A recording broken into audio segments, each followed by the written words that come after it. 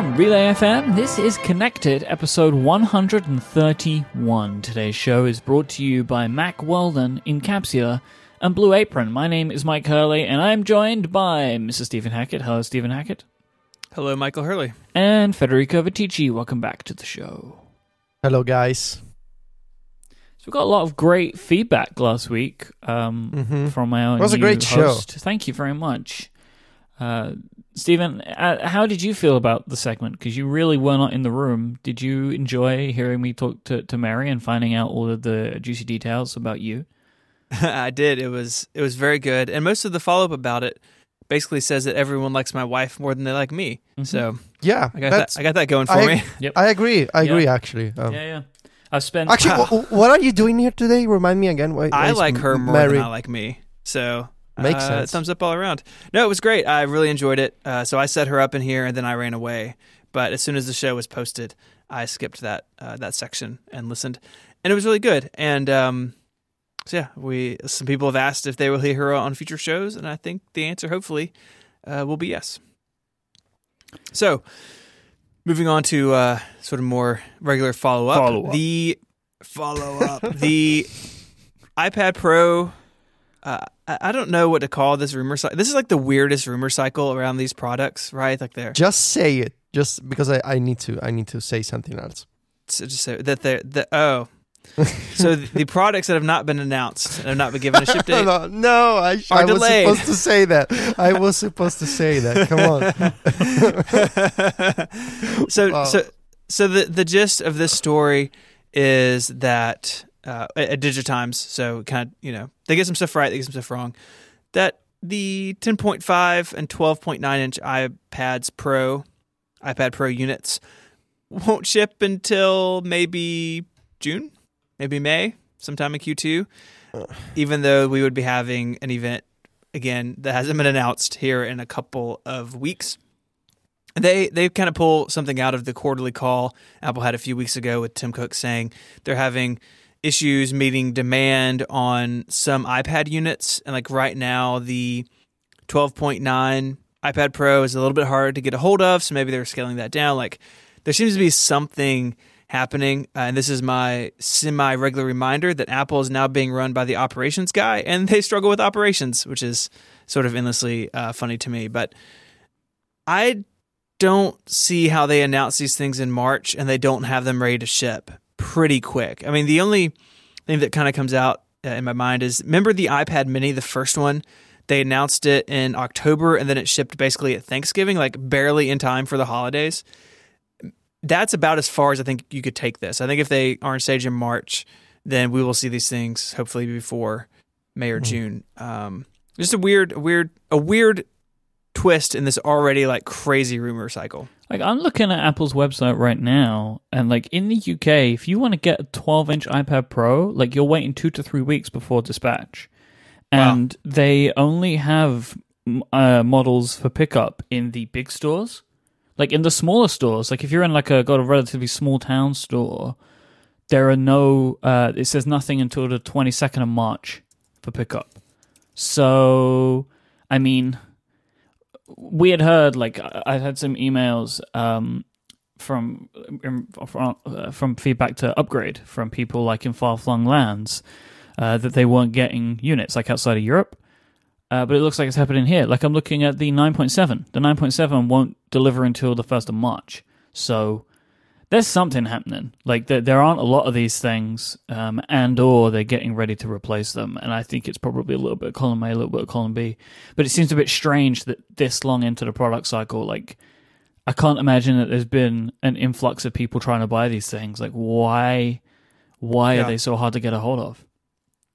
Yeah, it is weird. And it's a very similar situation here in the US. I mean, I picked a 12.9 inch iPad Pro and it's not available to pick up until March 28th. Like something's up. And generally this means there's new stuff coming because they adjust the product ramps. And that's my guess. My guess is that this rumor about them being delayed isn't super accurate, that, there may be some delay, but I really can't see them announcing in March and then not shipping until June. Some people in the chat room talking about the first iPad being an example of this. Well, there's initial products, like the first time they do something is pending FCC approval a lot of times here in the States. And so they pre-announce things really far in advance because getting the first of something through takes longer. It's, they announced the iPhone like 6 months in advance.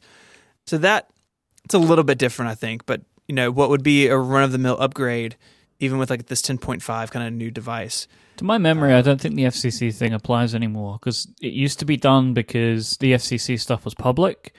But since the original iPhone and subsequent companies releasing phones, the FCC will now agree to do a non-public review of a product. So, like, it's sealed, like, from the public, so it's not in the public record. So I think it is possible for a company to get it done. Because otherwise, wouldn't we have this with every iPhone? I don't know. Because the radios change, That doesn't really affect, like, why these things would be, like...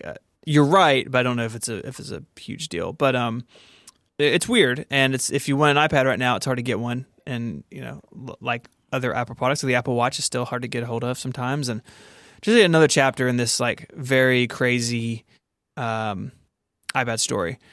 But the other side of this too, we talked about a couple weeks ago, is that iOS 10.3 didn't bring anything new for the iPad. We all thought that new hardware and new software would come together, but that doesn't seem to be the case this time.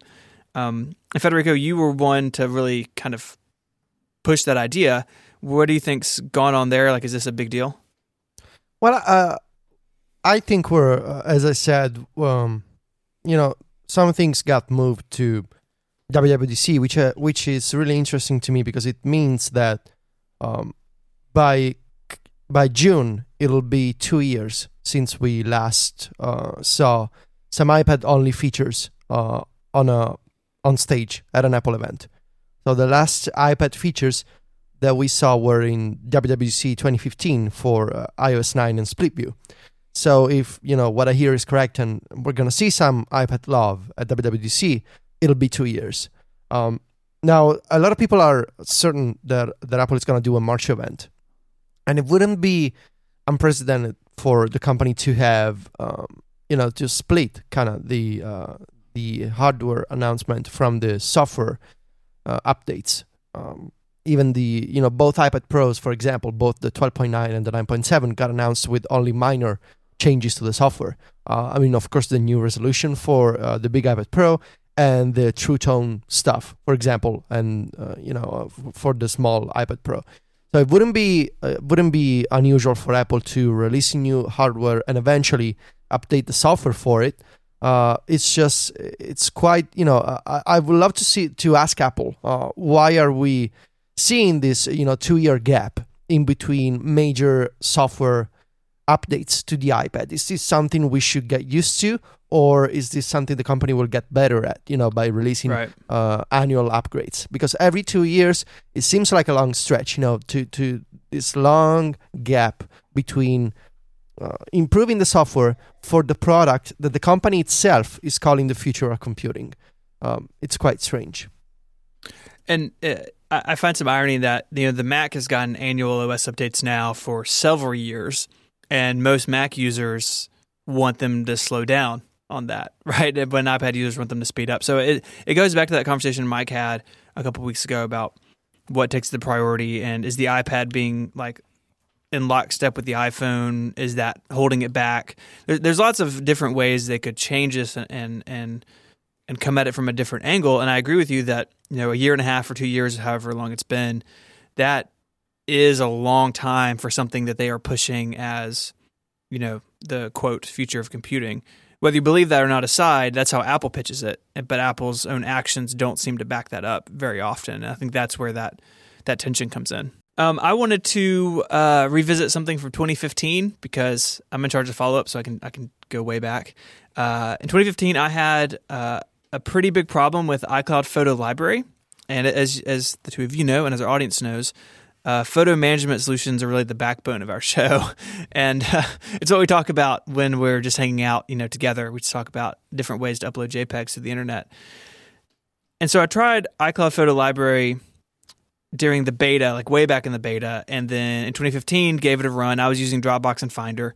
But I had iCloud Photo Library basically overwrite a lot of data local on my iMac, and I actually had data loss because iCloud did the wrong thing. Now, I had backups, so I didn't actually lose anything, but iCloud Photo Library should not have overwritten data on disk with bad data.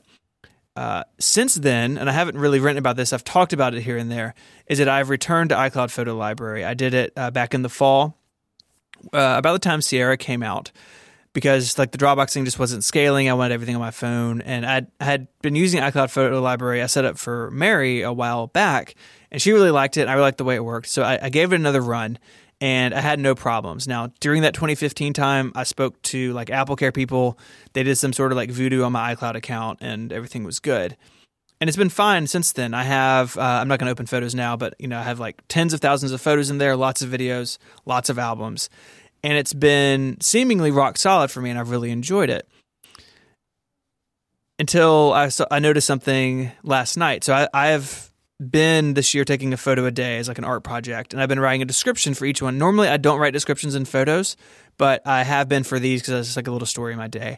And I was just sort of reviewing the photos from this year already, and noticed that the first half of them all have the same description. All of a sudden, it took the description from like a random photo, and it populated all the other descriptions with that text. If you think about it, like, it's kind of like a commentary on your life, It is. And in fact, it's like every day is the same, the march of time, that kind of thing. And in fact, and ironically, the caption that it copied was something about like going outside and taking advantage of the sunshine. Like, so it's like that on like tops of photos. Maybe it's sending you a message. I don't know. It's trying to teach you a lesson. It is.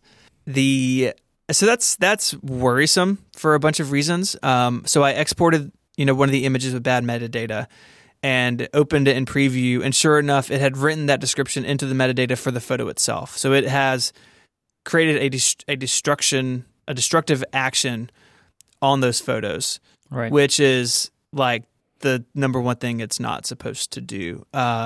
So I don't know what to do with that. I have the descriptions elsewhere. So again, I haven't lost that data. I'm going to probably today copy it back in and see what it does. But at this point, now my trust in iCloud Photo Library has been broken. And yes, it's just descriptions. It's just metadata. Like the dates are still correct. The geolocation is still correct. It's just one field. But it's not supposed to, like... fundamentally against what it's supposed to do. So I filed a radar because, don't yell at me that I didn't file a radar. I don't expect to hear back, but it's just really frustrating because I like so much about iCloud Photo Library. I know the two of you are using it. Lots of people use it. I've set people up on it.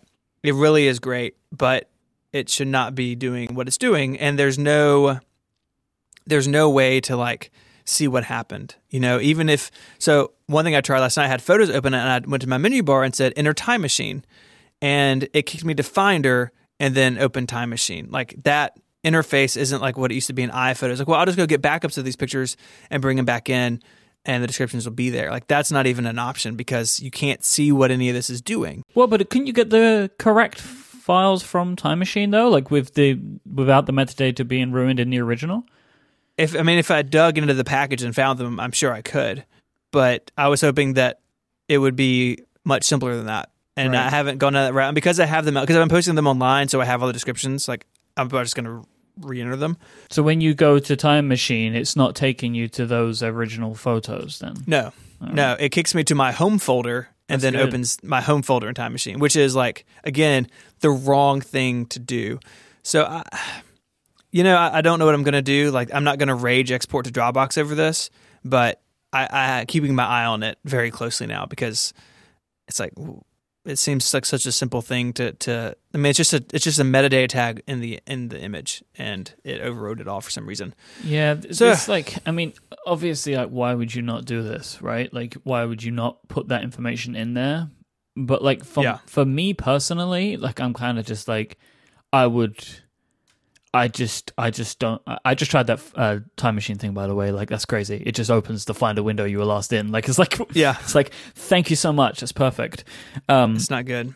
I personally, I think, kind of just wouldn't trust iCloud Photo Library or Photo Library with that type of like super specific data, like a manually entered description. But that's the point of it. No, like, I know. The reason it's there. I know. But like, it just, I don't know. Like, I just feel like that isn't really a thing that I would give it, because it seems like a kind of finicky little piece of the metadata or the application. Like, it just, like, I just wouldn't do it. Like, because you can save that stuff elsewhere, that's probably what I would do, which you obviously did anyway, because clearly you didn't trust it like 100% because you had that information in other places. But and I just had it there because I've been posting them online, so someone wants to see them all in one place. Like, it wasn't to back up the metadata; it was just a side effect of how I'm sharing the photos.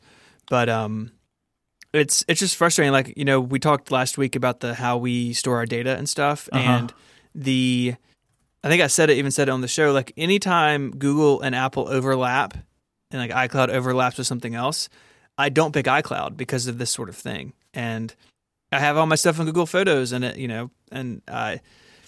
great that it's there and it's searchable and stuff. But iCloud Photo Library is such a nice experience. It is so great having all, 37,000 photos I have available on all my devices. Like, I truly like that, but it's got to work. It's got to be bulletproof. So we'll see. It. We'll see if that gets. I don't expect, if the radar gets answered, I don't expect them to be able to fix it. I can put that metadata back in, but it's something that I hope does get looked at, because not everyone is as creepy as I am with data. Yeah, not I will creepy, say, weird. Today I learned that you could add descriptions to photos in Photos app. Yeah, I had no idea either, honestly. Yeah, I never do it. I've only done it for this, But like, it's not even a problem. And today I learned, as Mike said. I mean, that's not good. I totally agree with you. Like, you've been burned twice at this point. I guess the first time in a major, more serious way, maybe. And now it's happening again, so it makes sense that, you want to look elsewhere. I think it's a shame, because iCloud is so easy to use, so easy to set up, and I recommend it to all of my friends, just use iCloud. But when that stuff happens, and it seems to me like it tends to happen more with the Mac app, maybe. Yeah, well, you can't even see the descriptions on iOS, so it could be destroying them all for you, and you just don't know. Okay. Yeah, that's not good. Yeah. Anyways, this week's episode is brought to you by our friends over at Mack Weldon. Now, Mack Weldon, the clothes that they make, the great underwear, socks, shirts, undershirts, hoodies, and sweatpants that they make, I'm very sure that they are better than whatever you're wearing right now. I implore you, dear listener, to go and upgrade the materials that you put upon your body by going to MackWeldon.com, because they believe in smart design, premium fabrics, and simple shopping. You go to their website, everything's nicely presented. You get really great photos of everything. They have great sizing guides. You can go there and you're going to feel comfortable in knowing that what you're going to get is easy to buy. And then when it comes to you, you're going to feel great when you put it on, and you're going to look super stylish too in anything that you wear. They also have some really cool science going on with their line of silver underwear and shirts that are naturally antimicrobial. They eliminate odor, so you're going to smell good, which is good. I think people like to smell good. Mack Weldon make you feel comfortable and smell good. Like, that's such a great combo. Like, what more could you ever want? And they also, they back this up, Mack Weldon, which I like as well. If you don't like what you get from them, like if you buy some socks and you put them on, you're like, I don't like these socks, you can send them back, right? That's what you'd usually do, but no, not with Mack Weldon. They'll say, we'll refund you. You keep it. They don't want your socks back. You just keep the socks, they'll refund you. But I'm very sure that you will get those socks, you will put those socks upon your feet, and you will decide and say to yourself, you know what? This is better than any pair of socks I've ever had. I believe this, ladies and gentlemen. I think you should go and do it. Not only do Mack Weldon's underwear, socks, and shirts look good, they perform well too. They're good for whatever it is that you want to do in your day. Mack Weldon is going to be good upon your body. Listeners of this show can get 20% off. That's a big discount. 20% off at MackWeldon.com by using the code CONNECTED at checkout. Thank you so much to Mack Weldon for their support of this show and Relay FM. Mack Weldon. So, moving on, still in follow-up, Federico, you guys mock me for my collection of computers, but Federico is very passionate about digital preservation, and you wanted to highlight this really awesome project. Well, it's not that it's not that I mock you. I love you in an alternative way. Anyway, there's this cool project by the Video Game History Foundation. spearheaded by Frank Cifaldi. He's a video game developer, archivist, historian. He's done a bunch of things with video games over a decade or possibly more. He's a cool guy, and now he's started this foundation. He's a non-profit organization based in the US, and they're working to create this complete and full archive of the history of video games. They're trying to digitize video games, so old cartridges, CD-ROMs, DVDs, and they're trying to not only preserve those games, but to make sure that their source code is safe, can be reused in the future, and can be portable, between different, archiving systems. And they're also trying to create this digital archive of the culture surrounding video games. For example, magazines, articles from newspapers, old video game guides, everything surrounding the video game space, starting from the early 80s, to the most recent video game era. And they're doing so by, first, Cifaldi is donating his own private collection to the foundation. And they've started this project. You can find it on gamehistory.org. There's a link to a Patreon that they've started to sort of, make sure that this organization can build this space, this archive, and eventually they have a bunch of projects in mind for the future, whether it's, working with museums to actually archive and, show off these old video games, or maybe to create a searchable database of old video game magazines, old articles, maybe open a library in the future for like a physical library you can go to and, read old video game magazines.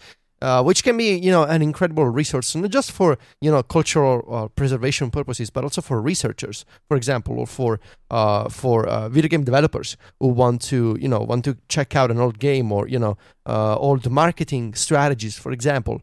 Anything that comes to mind when it's about, video game culture. This is the exact type of project that I would love to see for apps, for software. And to an extent, the Internet Archive is doing something similar with software, not necessarily for iOS apps, because they're not as they're not as open, for example, as software on the PC. But if you're into video games and the idea of preserving games and the culture of video games as much as I am, go to gamehistory.org. There's 2 pages you can check out. There's also a video.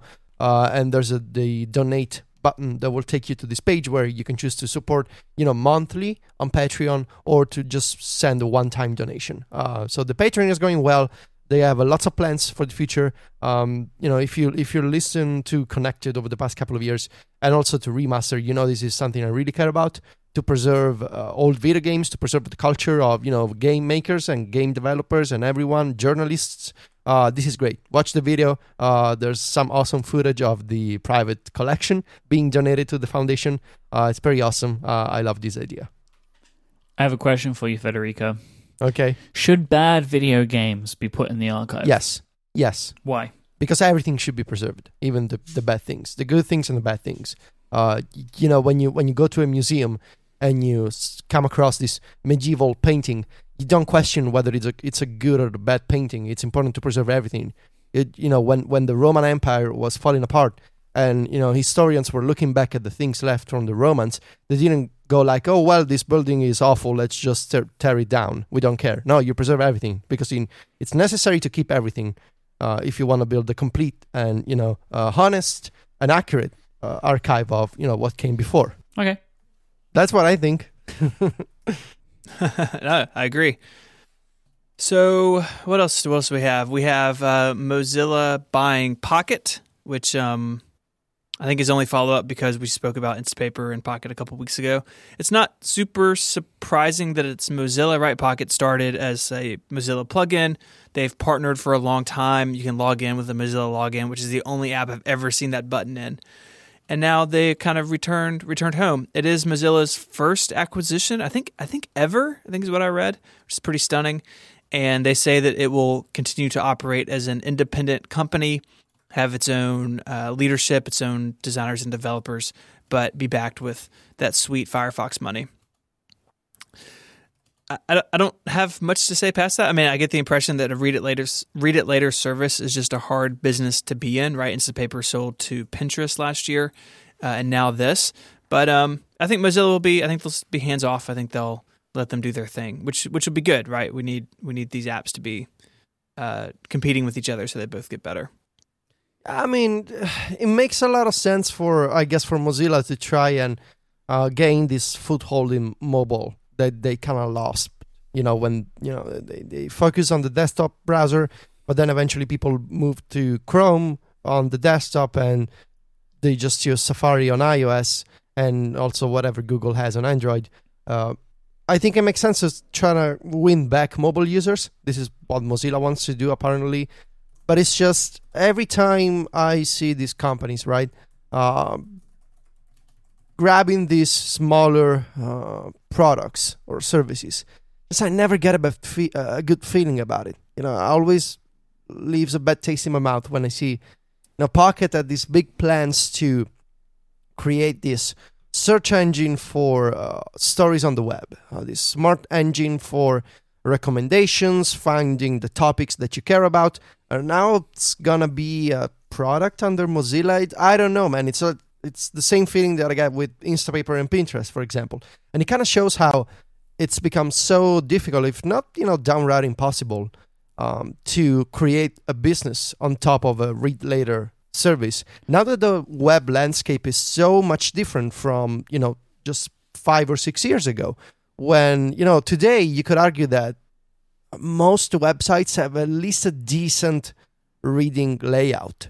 I mean, there's ads and, banners and whatever, but at least I would say in terms of typography, and general layout and mobile versions, I think the situation today is better than 6 or 7 years ago. When you go to Medium, where you go to The Verge, when you go to Bloomberg or the New York Times, you get a decent layout, a decent reading layout. And most of these apps, by the way, whether it's the native New York Times app or Apple News or Google Newsstand on any platform, or if you look at the browser, for example, if you look at Google Chrome, if you look at Safari, even if you look at Facebook, for instance, the only outlier at this point is Twitter. Go figure. They have native save features to save a story for later. And so these read later services, they have pressure from both sides because websites are not as terrible in terms of reading experience as they used to be, 6 or 7 years ago. And the social networks or the apps or the browsers that people actually use already have implemented native read later features. So at this point, what is left to do for a read later service? I don't know. And that's why we're seeing these acquisitions. That's my 2 cents. Yeah. I wonder if it's just that this is something that people don't want anymore or we don't need, because our phones load stuff really quickly now. We don't kind of need to queue stuff up to read later. And as you say, so many services have these built in. I mean, I wonder if the reason that Instapaper and Pocket got acquired is because they, maybe their businesses were declining, which makes me kind of wonder why companies would buy them. I don't know. It depends how many people were still using Pocket. Carlos in the chat room points out that Pocket had 10 million users, which is a lot of people. I don't know if it's really like build an independent business from their business model amount of people. But yeah, so there you go. I just don't think it's something that most people really have much of a need for anymore outside of the tools, as Federico pointed out, that are in our browsers, Yeah. I don't know. I mean, I still use mine. I still use Instapaper heavily, but really not necessarily to read in because, like you said, websites have gotten so good, but really it's kind of like a temporary bookmark holder. Like I just need to get back to this at some point. And I would use Reading List if I use Safari on the Mac, but I don't. So it is interesting. I agree with you guys that I think the use case, the importance of these issues, of these services has faded some over time. And there's still people who are like Marco when he invented it, right, who get stuck on a train or something and want offline access. But I got to think that has gotten to be less and less important over the years. Yep. I saw some news today on Engadget that is relevant to me, but I don't know if I'm massively interested, which is that Google Home is launching in the UK in the second quarter. So sometime between now and June, we're going to see it. So, April, May, June time, we're going to see Google Home in the UK. I don't know.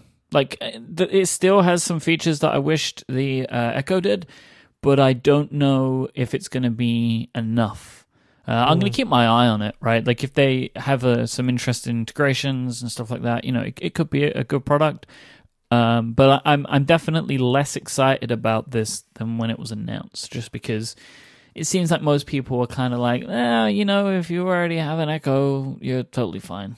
So, yeah. Yeah, I think so. And Google hasn't even shown, at least I think, sort of an ecosystem like the Echo has. You can buy a main Echo speaker and then buy like satellites with the Echo Dots. Yeah. And just place them around the house. And I don't think Google has a similar solution yet. They have the Chromecast integration, which is cool, but they don't have, these multiple additional microphones you can put in different places of the house. And it just feels like Amazon has sort of an advantage here because they've been around for longer. They have more skills. Mm-hmm. Yeah. So that's that. Talking about Google, though, my keyboard of choice, Gboard, was recently updated. It was a much-awaited update for many people who were using the keyboard like me, because the thing that I was waiting for the most was for them to adopt the new emoji that were introduced in iOS 10.2. They weren't in the keyboard, so that was kind of frustrating, and the glyphs were out of date. So that's great. They also added a dictation, which was something that I really wanted, but I'm not too keen on the implementation. So the way that it works is the space bar now has a little microphone icon on it. If you press and hold the space bar, it opens a Google application, like it throws you out to the Google app. You speak into the app, it does the translation for you, copies the text and pastes it, and then it kind of throws you back to messages or wherever you were and pastes it in. So it's fine. It does an okay job.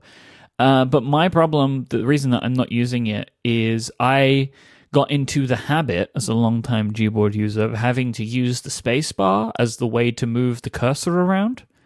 So I force touch the space bar so I can move the cursor around. And over like the day that I left the keyboard shortcut for the text to speech on, I just kept launching out to the other application every time I wanted to use the cursor, so I've turned that feature off. But it is cool that it's there because it is something that I miss. Like my hands are full. Like sometimes I just want to speak into the phone, but I can't do that. I can't do the text-to-speech stuff until now. So I'm pleased that they have it. I wished that they would just let me add a key for it instead, rather than it making it force touch or long press or whatever on the spacebar. But I'm pleased that it's there. Do you want to know why I continue to use Gboard? Yes, I would love to, honestly. Really do. So one of the main reason is the absolutely fantastic swipe keyboard functionality. So the ability to just, with one finger, you just swipe your finger over the keyboard and it works out what you're trying to say. So instead of just you typing every key, you just swipe your finger over them and it will write stuff out for you.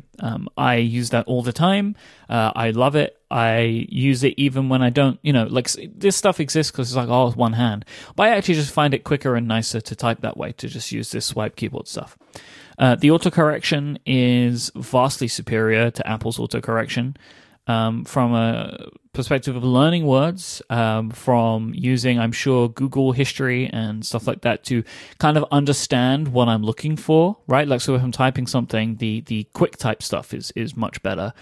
But also, I'll paint this picture for you. How many times do you writing out a message and it kind of comes up as like, hello, N, my N, name, N, is N, right? Yeah, because you miss the space bar. I do it all the time. And you keep hitting N. Google knows this, and you can write an entire sentence, and it will correct it for you. The Apple keyboard kind of gets really upset after the second word, but the Google autocorrection stuff is way better, and I just find the autocorrection in general to be superior.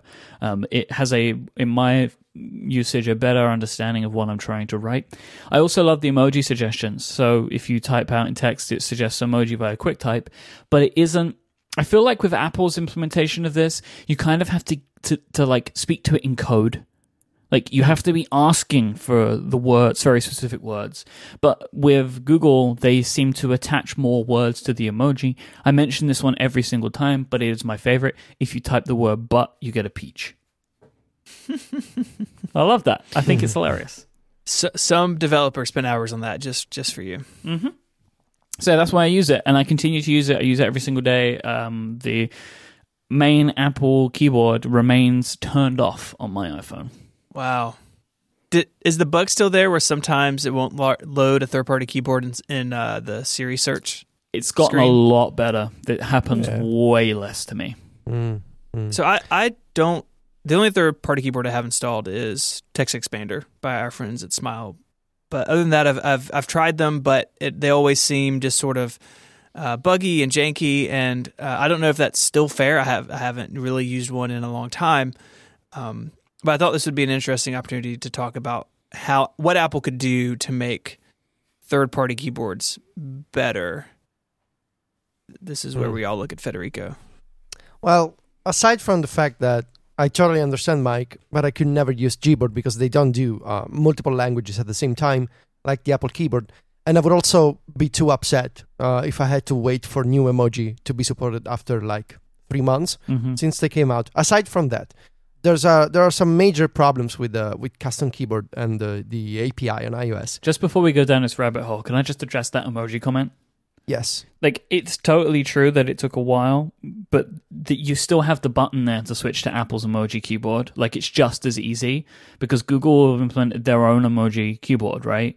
So you can do that and you'll get the old stuff, but like all you have to do is just press the same button you'd press if you use an Apple standard keyboard and you get the regular Apple emoji keyboard. Like, so it's not a dire situation, right? Like, it's not like I couldn't use those emojis for a long time. It just wasn't in Google's implementation of the emoji keyboard. Mm-hmm. So yeah, I mean, I get it. It just, it's frustrating, but not like I couldn't get emoji situation, and the multiple language stuff is the multiple language thing is like that is awesome. The way that Apple does that, and it's not like Google updated with a bunch of languages. You can have a bunch of languages, but it's the way that you can type in multiple languages without switching. That's kind of what makes Apple's implementation better.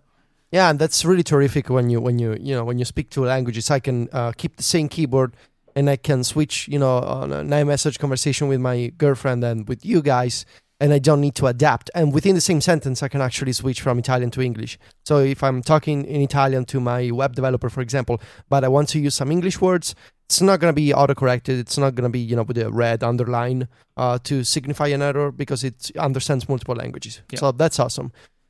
Anyway, the problems with the custom keyboards, I believe that most of them go back to the fact that when Apple launched, the API, and this is something that I heard years ago, it was mostly a response because, at the top level, Apple wanted to offer an alternative to custom keyboards on Android. And so they put together this feature. I don't want to say at the last minute, but it wasn't, not a lot of engineering resources or thought went into this API because Apple just wanted to have, to match Android and to offer this keyboard functionality. But as you remember, when they launched on iOS 8, they were really, really rough. Yeah, they were of bugs, unusable. a lot of issues. Yeah. Some people would say unusable. I would actually agree. They got slightly better through the years. But there are still some design choices that fundamentally make them, difficult to use, I think, for some people. So the main problem is that by design, Apple doesn't want custom keyboards to be able to type into the secure text input fields. So when you're coming across, a dialog that asks for a password, or, if it's the iTunes login prompt or the iCloud login prompt, you won't be able to type in with the custom keyboard, and the system will automatically, by default, revert to the Apple keyboard, which is the only one that can type into the password fields. So developers can choose to, of course, in code, they have to say, okay, this is a secure text input fields, And usually you can recognize it because, the letters that you type get masked as a dot, because they're a password. And I guess Apple doesn't want, Google to be able to sniff out the letters that you type into a password, or really any other third-party company, not just Google. So that's a design decision. So by default, you won't be able to just install Gboard and say, I never ever want to see the Apple keyboard again, because eventually, if you type a password, you will see the Apple keyboard. So that's not a big deal. I mean, actually, that's a pretty sweet design decision, I would say, but you won't be able to go full time. The major problems, I would say, are the things that Apple has done with the first-party keyboard that they don't open up to third parties, which basically create this huge obstacle to make a solid, to make a decent alternative to the Apple keyboard, which is Apple rolls its own dictation engine, of course, and they don't let third-party keyboards access the native dictation interface that you get in the Apple keyboard. So if you wanna make a third-party custom keyboard, you gotta make your own dictation. Google can, of course, but some indie developer who wants to make a different keyboard design probably cannot run a dictation server for 120 languages. And then there's the language model and the multi-language support. All of these features that Apple has honed, has perfected over the years. They're not open to third-party developers. So you need to, to maintain your own dictionary, your own language model, the mechanics of guessing what word the user wants to type, and all of the different adjustments that iOS does dynamically in real time as you tap on the keys on the keyboard. iOS under the hood, it actually adjusts the tap targets of the keyboard to match the word and the letters that the system thinks you're going to type. All of that stuff that you don't see but that actually happens, it's not open to developers, at least most of it. And that's a huge barrier to entry for most custom keyboards. And then there's the basic user experience stuff. So installing keyboards is still super difficult. You need to follow this procedure basically. It's like a 6-step process. You need to open settings, you need to find the screen, you need to enable the keyboard, and you need to switch on some permissions if the app wants to use the internet to fetch some data. And so developers basically came up with these different tutorials, each showing you a video on how to install a keyboard, and then you need to explain users, well, you just downloaded this app from the App Store, but it's not really an app, it's a keyboard. So you need to go into settings and do this and do that. It's very difficult, and it sort of highlights the confusion that Apple has created in these different parts of iOS, where you download the app from the App Store, but it's not really an app. Like you download this piece of software, and then maybe it's an extension, maybe it's a widget, or maybe it's a keyboard, or maybe it's an iMessage sticker pack. Right? So you're still downloading the same way, but you're forcing users to install all of these different bits of an app, each in a different way. Yeah. And I believe all of this would get fixed if only Apple would come up with this new design where you get, I don't know, like a prompt maybe, a menu that says, okay, this app contains this and that. Tap and switch it on, and you're gonna install the keyboard or you're gonna install the widget, instead of having to go into settings and do all the things manually. So there's a lot Apple can do with custom keyboards. It's gotten better since the days of iOS 8.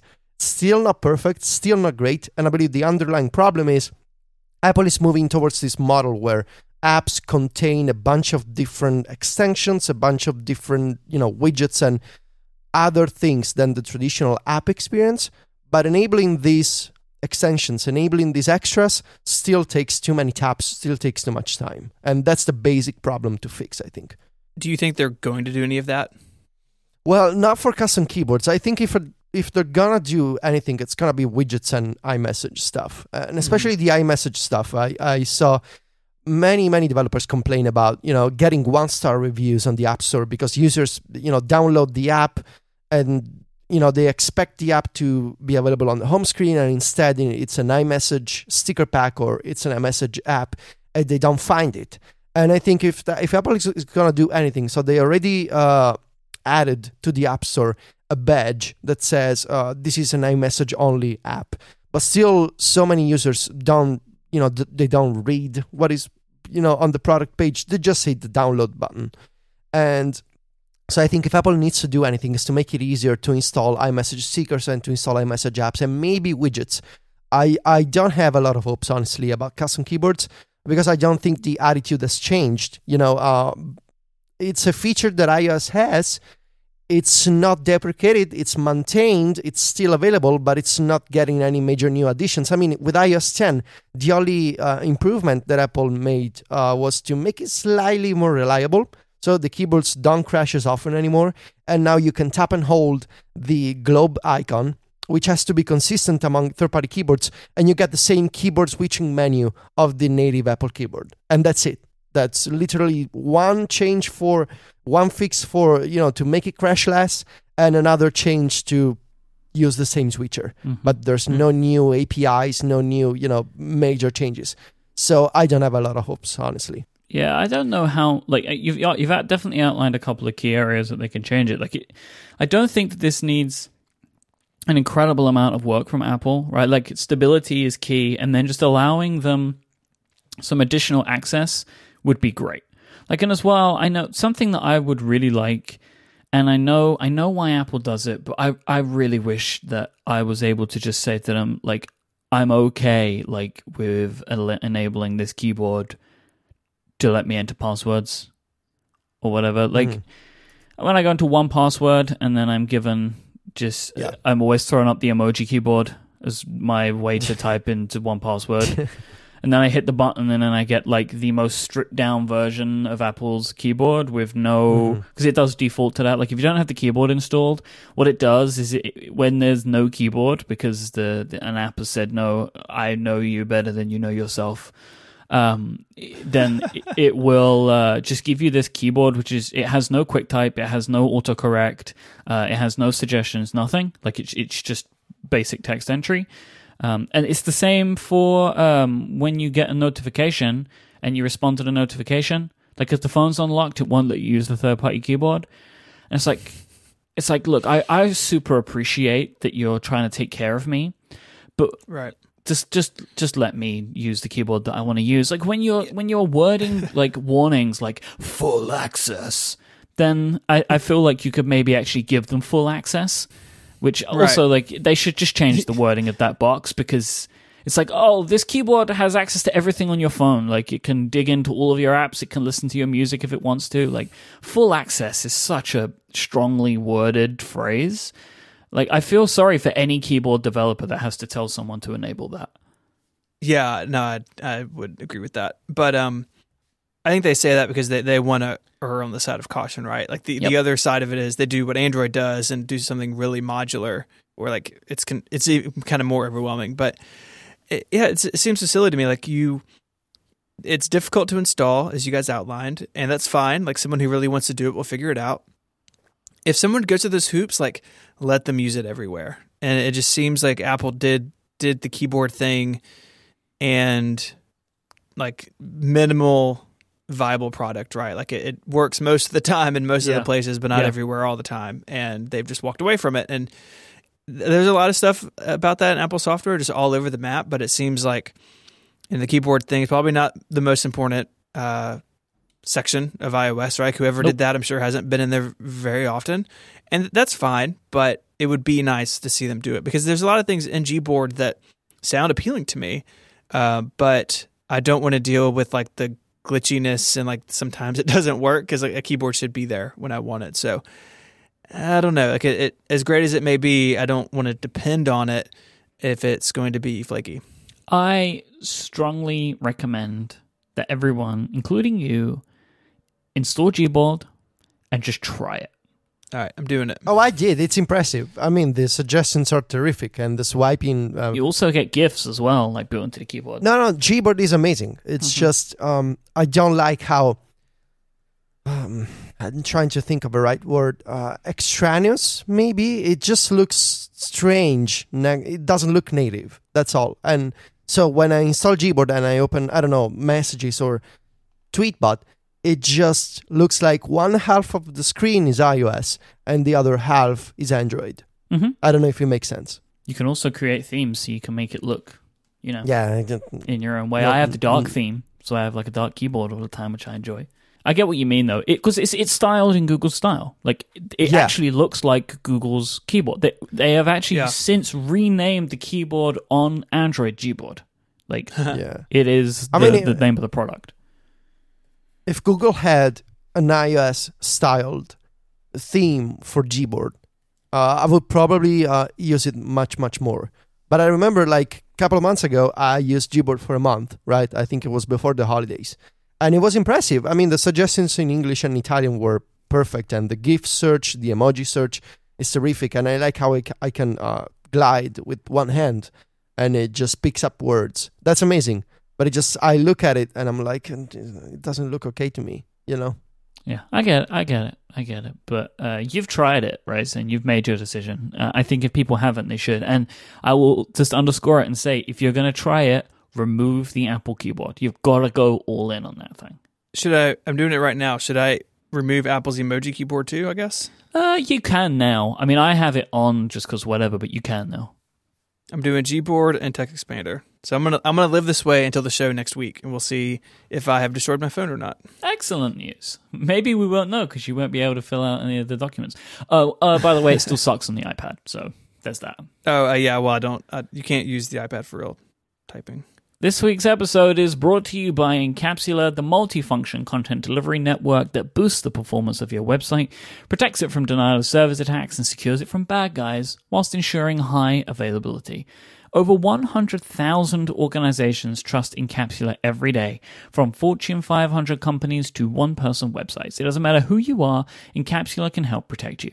They have all the resources you're ever going to need to help your website load quickly, even if something bad is happening. And with their 24/7 operations team, you have the additional help there if you ever need it, and you get to benefit from personal account management and the best service level agreement in the business. Put simply, you don't have to worry about this. Incapsula have got you protected. Your site's going to be lightning fast. They got your back. As a listener of this show, you can get 1 whole month of service for free. All you need to do is go to incapsula.com/connected. That is incapsula.com/connected. This is where you'll find out more about Incapsula service and claim your free month. Thank you so much to Incapsula for their support of this show and Relay FM. So today, the Wall Street Journal published an article talking about some rumors that they have been given regarding the iPhone 8. So according to the Wall Street Journal, the iPhone 8 will feature a curved OLED display made by Samsung. They are saying that this curved display will be featured on one model of the new iPhone lineup, kind of therefore corroborating Min-Chi Kuo's reports of there being a 7S, a 7S Plus, and an iPhone 8 in September. They also corroborate that they will drop the physical home button in favor of a function area, so therefore this screen's going to be bigger, that kind of thing, right? And we're going to have no home button, we're going to have these software keys. Everything we was talking about last week. But then the Wall Street Journal just throw this line in there about Apple adding USB-C to the iPhone. It seems what they're saying is they're going to be adding USB-C in favor of Lightning. So let's park that just for a moment. What do you guys think about this curved OLED thing, right? Like, I'm assuming from this it's going to be like curved at the edges, right? You know, that's kind of the rumor that they're going for. Or curved might mean flexible. But like, does this sound good to you? Right? Seems like what we heard last week. I mean, yeah. If Apple can figure out OLED with True Tone, that'd be amazing. And I think OLED also opens up the door for a proper dark theme on iOS with APIs for developers to make dark themes and to kind of switch the UI from, bleach white to some decent dark or black, dark gray, dark blue, whatever. So yeah, I'm all for OLED, honestly. I think if Apple can figure it out with True Tone and with Retina, with all of the pieces of this display puzzle, it's going to be glorious. So yeah, the display sounds good to me. Even the curved edges. I mean, if it's comfortable to hold. And I'm kind of curious about, the case situation, like if it's got a curved edge with the curved display, because I'm not familiar with curved Samsung phones, and I'm not sure how, case makers can make, actually cases that cover the curved sides. Mm-hmm. But anyway, thumbs up for the display part. USB-C. Mhm. So Yeah. let's just assume that what the Wall Street Journal are saying here is that this phone will have a USB-C port, right? Okay, yeah, because people are already saying on Twitter that maybe the Wall Street Journal got that rumor wrong because they meant that the port is gonna be Lightning, but the cable is gonna be USB-C on the other end. So that's what some people are saying on Twitter. But actually, the Wall Street Journal is saying it's gonna have a USB-C port. So do you want me to read the exact quote from Yes, please. the Wall So Street Journal? we'll just make it clear. Yeah. They say, USB-C port for the power cord and other peripheral devices instead of the company's own original Lightning connector. Well, there Now, you go. To So me, USB-C that's pretty port, clear, right? I Yeah, think but, people are reading too much into the fact that it's Yes. weirdly written and says power cord, but it Yeah. says instead of the company's Lightning connector. Now, the Lightning Yeah. connector is not featured on the other side of the cord.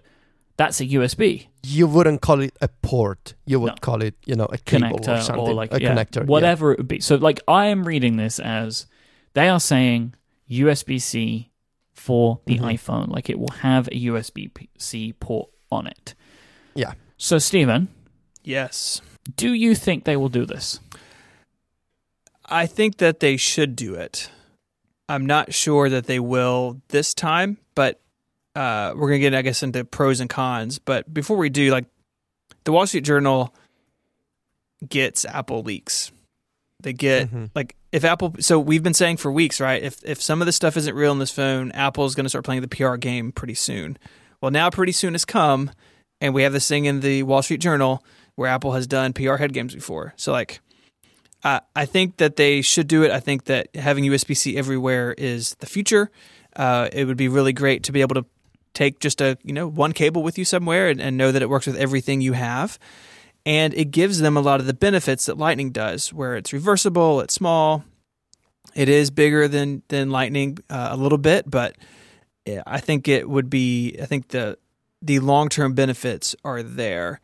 I think it'd be great. I would, it's always a bummer to replace all your cables, which is what everyone has been moaning about today on Twitter. But I think that's a reasonable trade-off if at the other end of it, you have one cable that does all of your things, right? That everything is USB-C everywhere, and it truly is like a universal standard as opposed to it being fragmented right now. Is this the year for that? I guess to really answer your question, maybe. I mean, if this was not in the Wall Street Journal, I would not take it so seriously. But because it is, you've got to think that it's real. And if they're going to do it the way they say, this article says they're going to do it, where you have the 7S and 7S Plus, be basically the same phone they have now, but upgraded internals, and this new fancy phone moves to USB-C. Like, that's not a terrible way to do it, I guess. It eases people into it. People who are going to, like the three of us and our listeners who are going to buy the most expensive, nicest iPhone there is, we'll have to deal with it.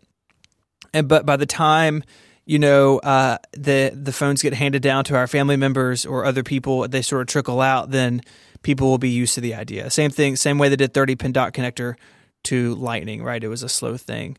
So I'm gonna say it's gonna be uncomfortable, but I'm gonna say yes, that this is what is happening. Federico, it's been 5 years since Apple unveiled the Lightning connector in place of the 30-pin. Is that too short a time period to change over again? It feels too short. Because when you talk to any person who doesn't listen to tech podcasts, they're still kind of burned by the switch from the 30-pin to Lightning. And I just brought up this story this morning with my girlfriend, and the very first reaction was, but they just changed the connector, with the iPhone 5. So it's still fresh in people's memory, I think, that, the transition between different cables is painful. As much as we as nerds like to constantly upgrade to the latest, standard, because we love standards, right? Everybody does. But, most people, I'm afraid they don't care. And they just want, to not replace cables every 4 to 5 years. I don't think any of us want to replace our cables, right? Like, I think just take a straw poll. Like, I don't want to do that. We are more inclined to do so. Exactly. If we think on the other end, there's a better solution. And USB-C clearly is the better solution. I'm all for USB-C, like OLED. I think USB-C is the future. It's the dream of a single connector that does a bunch of things, and it's small, it's reversible, and it's adopted by the whole industry.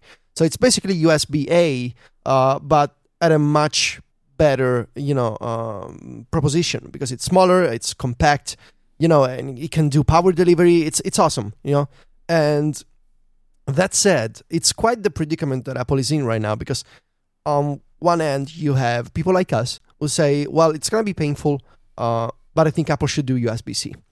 And then you have, on the other side, the people who are like, no, Apple is never going to do, the switch from Lightning. So Apple, either way, there's going to be a massive wave of criticism, because if Apple adopts USB-C, there's going to be the transition. There's going to be, the questions about why did you release Lightning earpods last year if you knew you were going to do USB-C. And then if Apple doesn't do USB-C, there's going to be the opposite of that, which is, why is not Apple adopting, this new awesome standard? Why are they still using Lightning? So whatever they do, there's going to be negative PR, which I think is exactly why Apple is getting started with this story in the Wall Street Journal right now. Because if either way, there's going to be criticism. Well, it's better to get started in, February, basically, for before September. The phone's on sale, right? Because the phone is on sale, just like they did. So with the headphone jack, with the audio, with the iPhone jack. I just couldn't think of headphones. With the iPhone jack, he's forgotten all about them. Port's gone. It's like, I don't know what they are anymore. What is the name of that thing? So they started, I think, even earlier than February. I think I remember it was maybe December or January, maybe. Because they knew, getting rid of the iPhone jack is a big deal. But, Lightning to USB-C is also a big deal. And I almost wonder if maybe, besides, planting these stories, maybe adding USB-C to the iPad Pro in the meantime would also be another move to kind of make people more comfortable with the idea of an iOS device with a USB-C port, So if you see Apple moving to USB-C on the iPad, the iPad Pro, maybe with a bunch of other USB-C features on iOS, like external devices maybe, then you get people comfortable with the idea. And then, come September, you show off 3 phones. 2 are like an upgrade of the iPhone 7 with the Lightning connector, but, upgraded specs. And then you have the future of the iPhone. You can position in that way. It's the future of the iPhone with a new connector with wireless charging. And I can see Apple saying, well, you charge it wirelessly every night because you just place it on your nightstand, and you don't need, because of wireless charging, we were able to get rid of the Lightning connector. Whatever Apple can do, they can spin it positively, I'm sure, just like they did with the headphone jack, but maybe not with the Courage line. I will say on that, right, like I have remained unsatisfied with Apple's reasoning for the headphone jack and for the home button, because in my opinion they gave no reason. There are strong, clear reasons to make this switch, like, that I would be happy with.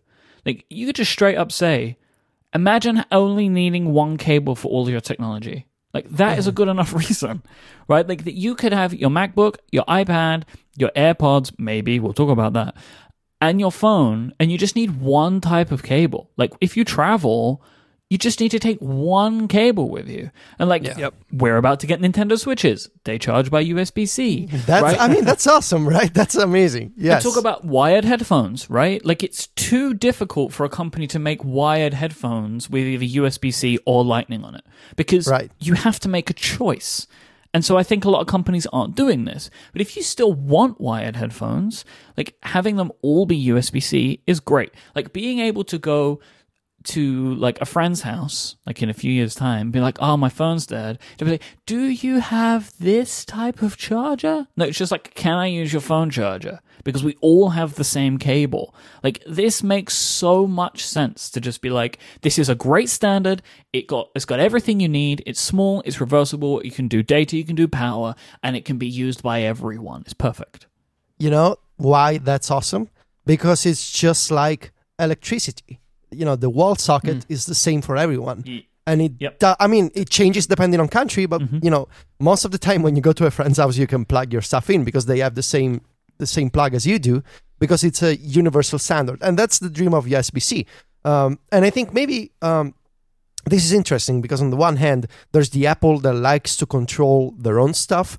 They're different from the industry. They're different from everyone. And so they have Lightning. They can more tightly control the experience and whatever.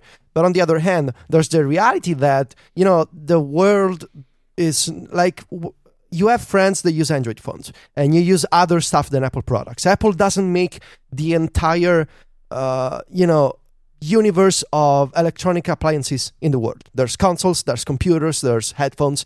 There's different stuff than iPhones and iPads and Siri remotes, which also charge via Lightning.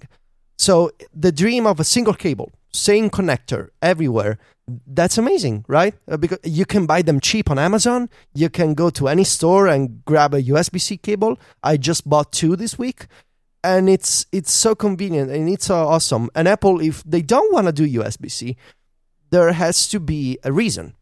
Could be, well, we can save more space with Lightning. I doubt it. Or we can we can do better audio. We can do high definition audio. I don't know. I'm pretty sure you can do the same with USB-C.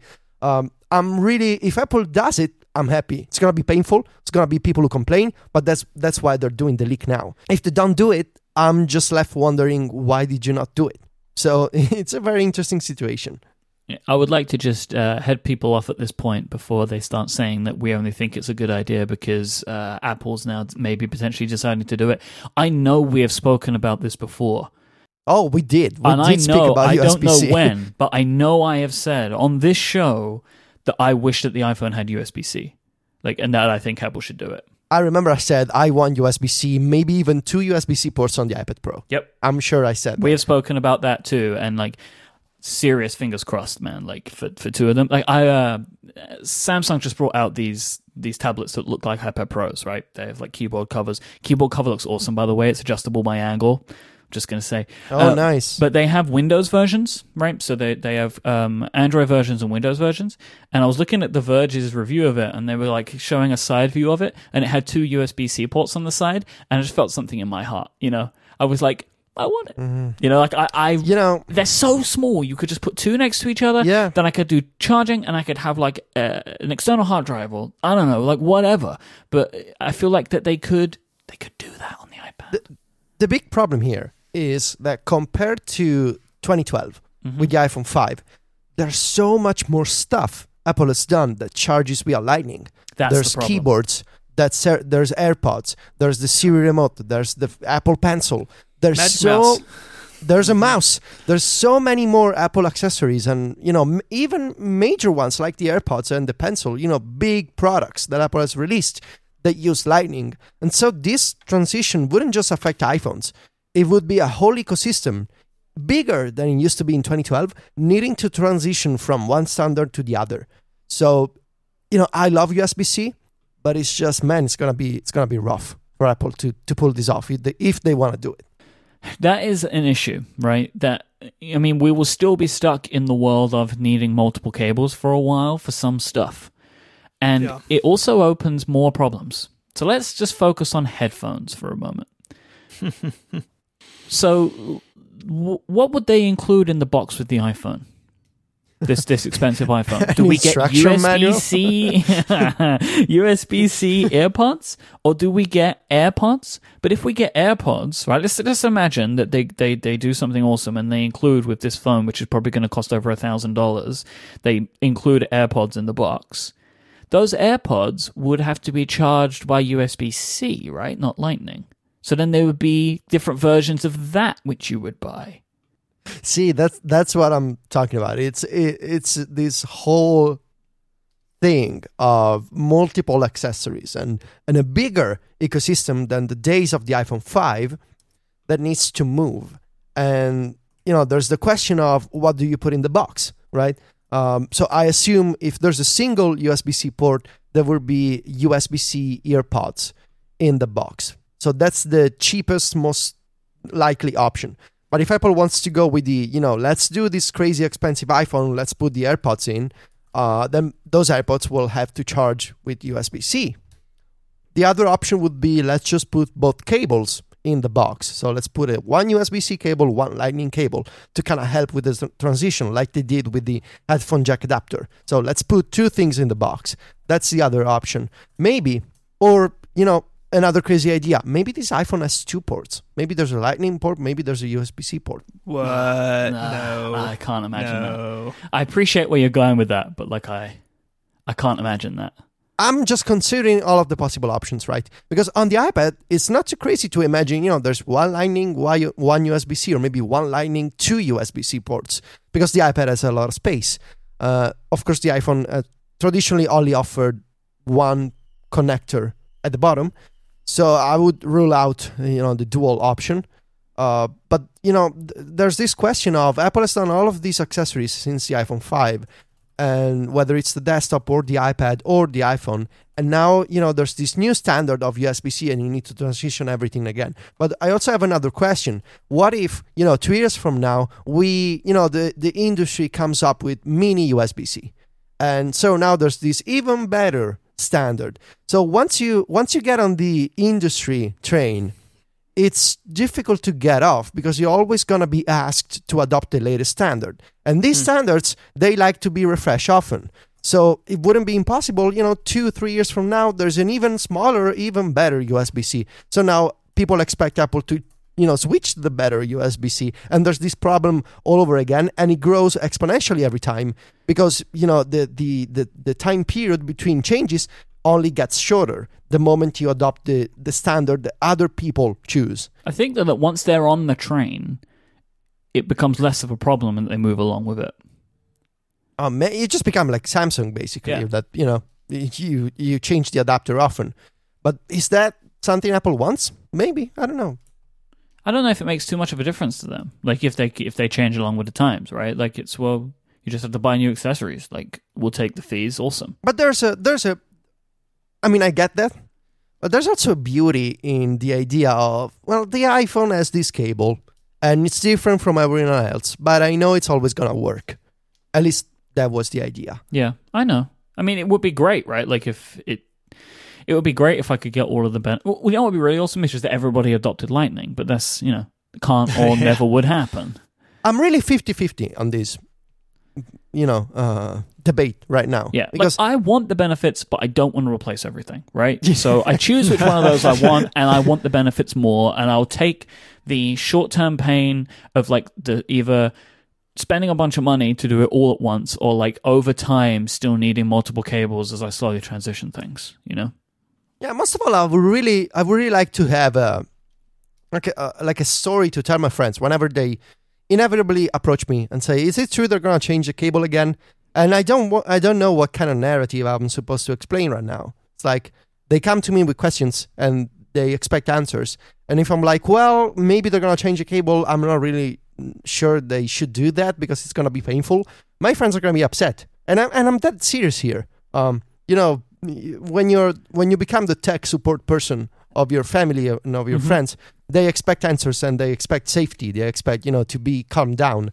And man, telling people, well, you gotta change 10 cables now and buy all of different adapters. Well, there's an easy thing to say for now. Just say only if you're willing to spend $1,000 on an iPhone. Right, there you go. Yeah, it won't trickle down for Great a answer. while potentially. Because this is gonna be the talk of the summer and any family gathering. I mean, man. I just feel bad for the poor person who walks in the Apple store to buy a new set of headphones for their phone, and they have to know if they have a headphone jack or a Lightning port or a USB-C port. So many ports. And the two look alike. To the average consumer, USB-C and Lightning are very similar. And so it's like, do you have a round one or do you have a rectangle? That's just going to be messy. And some people in the chat room are like, why didn't they do it last year when they ditched the headphone jack?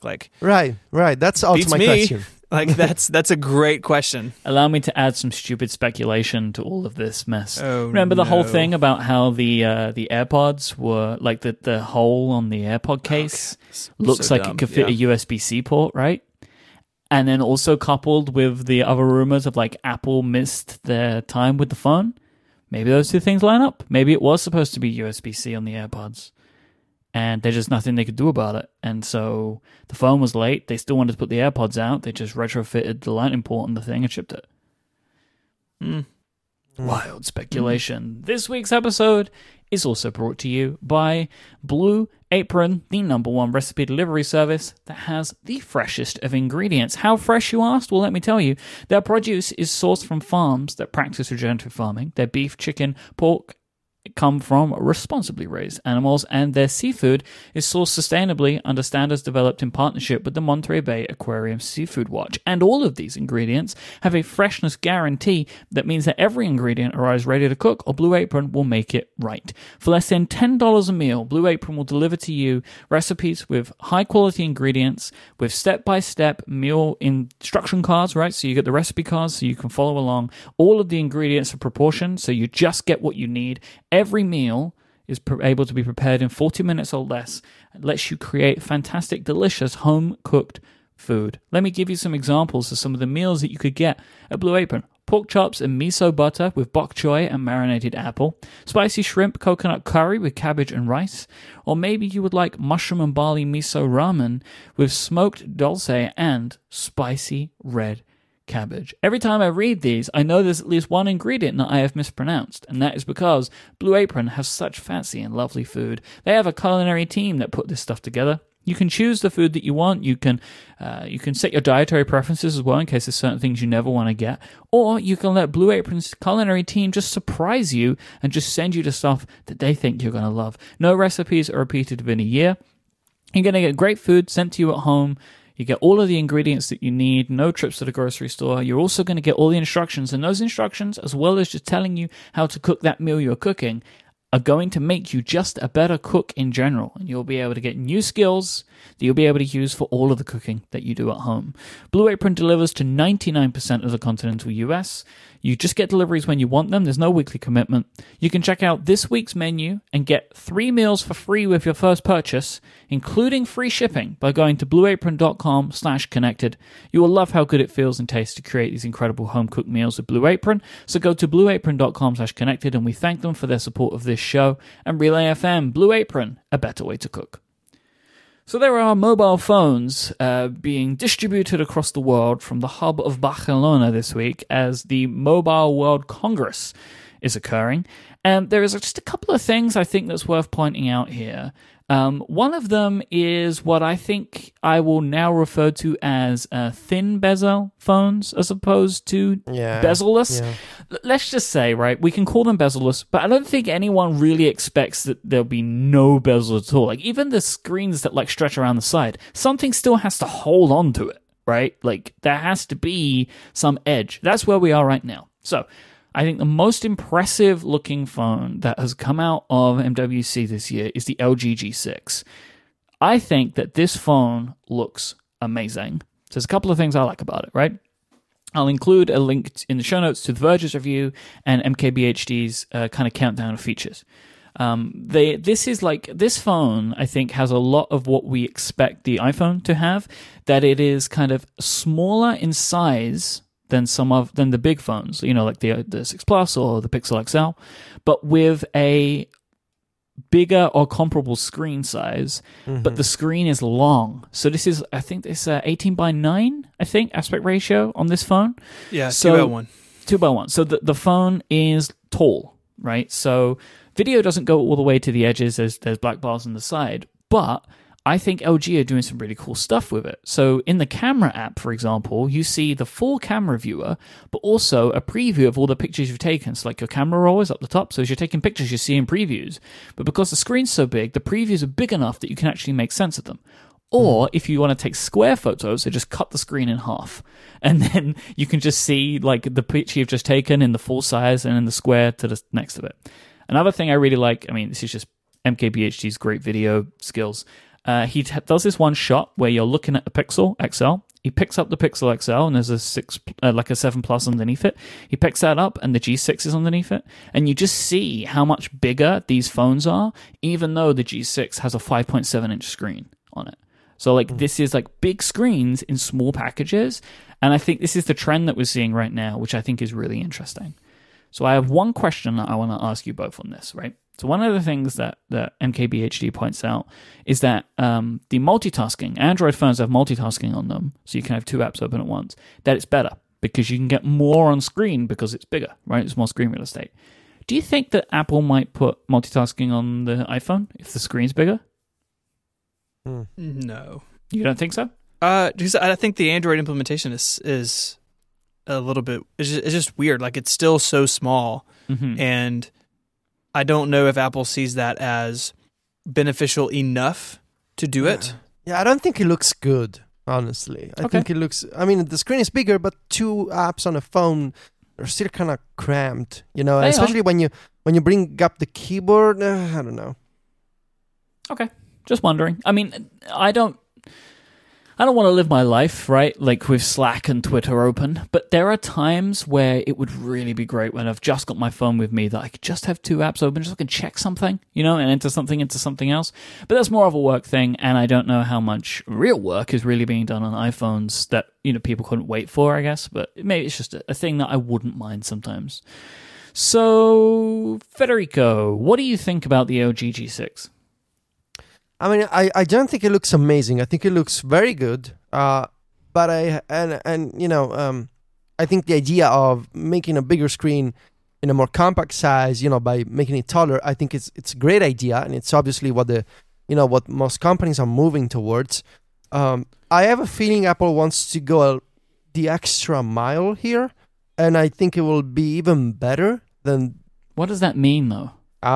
It could be, you know, not having a chin at the bottom, for example, or actually extending all the way to the top. I expect Apple to do more than what LG has done, but maybe it's just my personal speculation. Maybe it's gonna be along these lines, right? With a thin chin at the bottom and this edge at the top with the sensors. Maybe that's it. Maybe that's what companies can do these days. I just hope. Or think, you know, making my personal hope or my personal speculation that Apple is gonna do a little more. Yeah, I can understand that. My personal feeling on this is that there'll still have to be something, but like they will not be in this first revision of this type of thing. I can't imagine there being no chin or forehead on the phone. I think that would be quite a big leap, but we'll see. They got to stick that stuff somewhere. And in those product shots of the LG, you can see everything is kind of squished up there, but it's still there. You can't, I mean, as magical as it would be to have a camera behind the screen, that's not super feasible. So I think the way the G6 looks, I think it looks great. And I think that if Apple is going to shrink the edges, you know, the stuff around the screen, that they would do in a similar fashion. I mean, watching this video and looking at some of these other phones coming out of MWC, like I just pick up my iPhone, it's like, this just looks old. And that's kind of a weird thing to think about an Apple product. Couple of weeks' time, so March 23rd, Samsung are going to be announcing the S8. And I guess this will be that kind of design as well, right? I mean, they're probably going to continue with curved sides as well as like making the screens bigger. We were talking earlier in the show about the potential of Apple going this route, right? Having curved edges on their phones. Samsung did it first. Will we say that Apple copied Samsung in the way that we've said for so many years that Samsung copied Apple? What's fair here? Well, yeah. I mean, that's what's going to happen, right? If you look at other companies like Xiaomi, for example, or LG and Samsung, they're doing this approach of almost all screen, and especially the Xiaomi one is kind of impressive because it actually does stretch all the way to the top, which looks amazing, and it's basically the closest to the idea of bezel-less that we can get today. Yep. So of course, if Apple is going to do it, it's going to come after these companies, and I think it would be fair to say that Apple is following, what these companies have done before. But I think it also happened before, right? When Samsung was doing the S Pen on the Galaxy Tab line, for example. Then several years later, Apple did the Pencil, or when Microsoft did the Surface with the flexible keyboard and the stylus, then Apple did the iPad Pro and the Pencil. Mm-hmm. I think every time Apple does it, there's a unique twist to the implementation that makes it look more different, even if it's basically the same idea. So, for example, the Pencil with the low latency, with the tilt and pressure angle stuff, with the API for developers, there's always some kind of unique Apple thing about it. But yes, the idea is the same, and I don't think it would be the first time. If they do the curved edges like the Samsung phones, that would be interesting to me.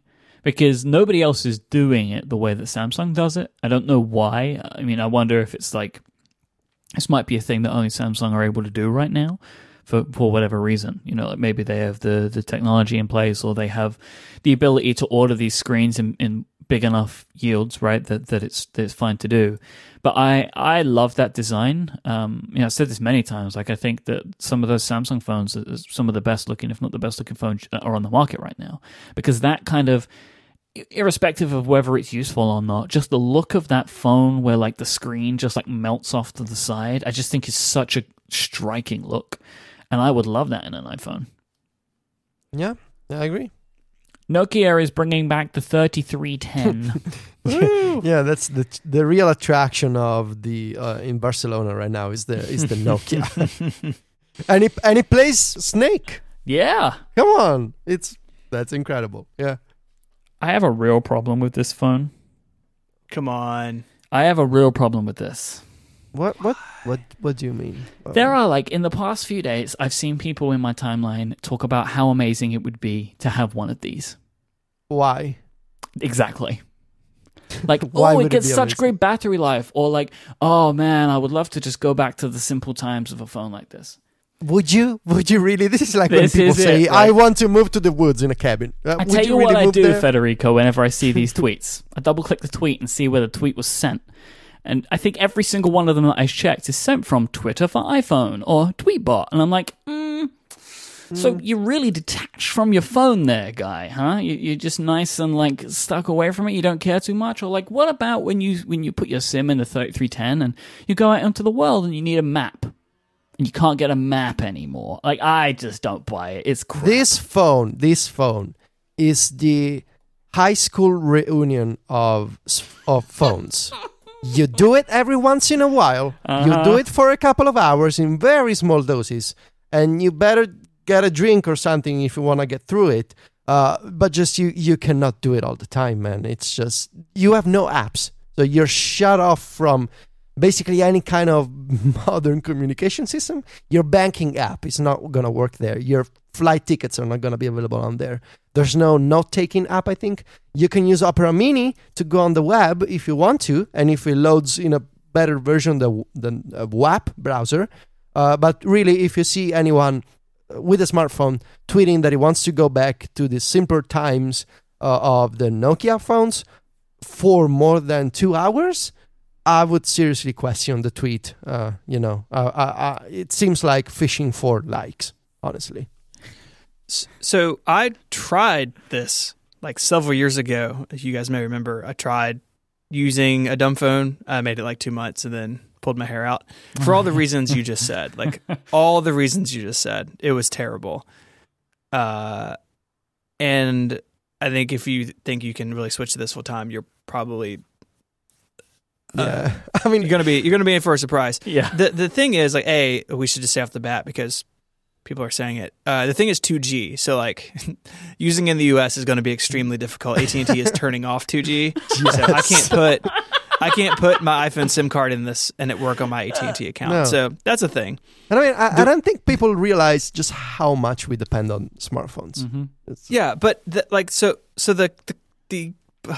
counter argument here is like maybe I want something to like take with me that isn't as expensive as my phone. People can still get in touch with me if I need to, but I don't smash my phone bike riding or something.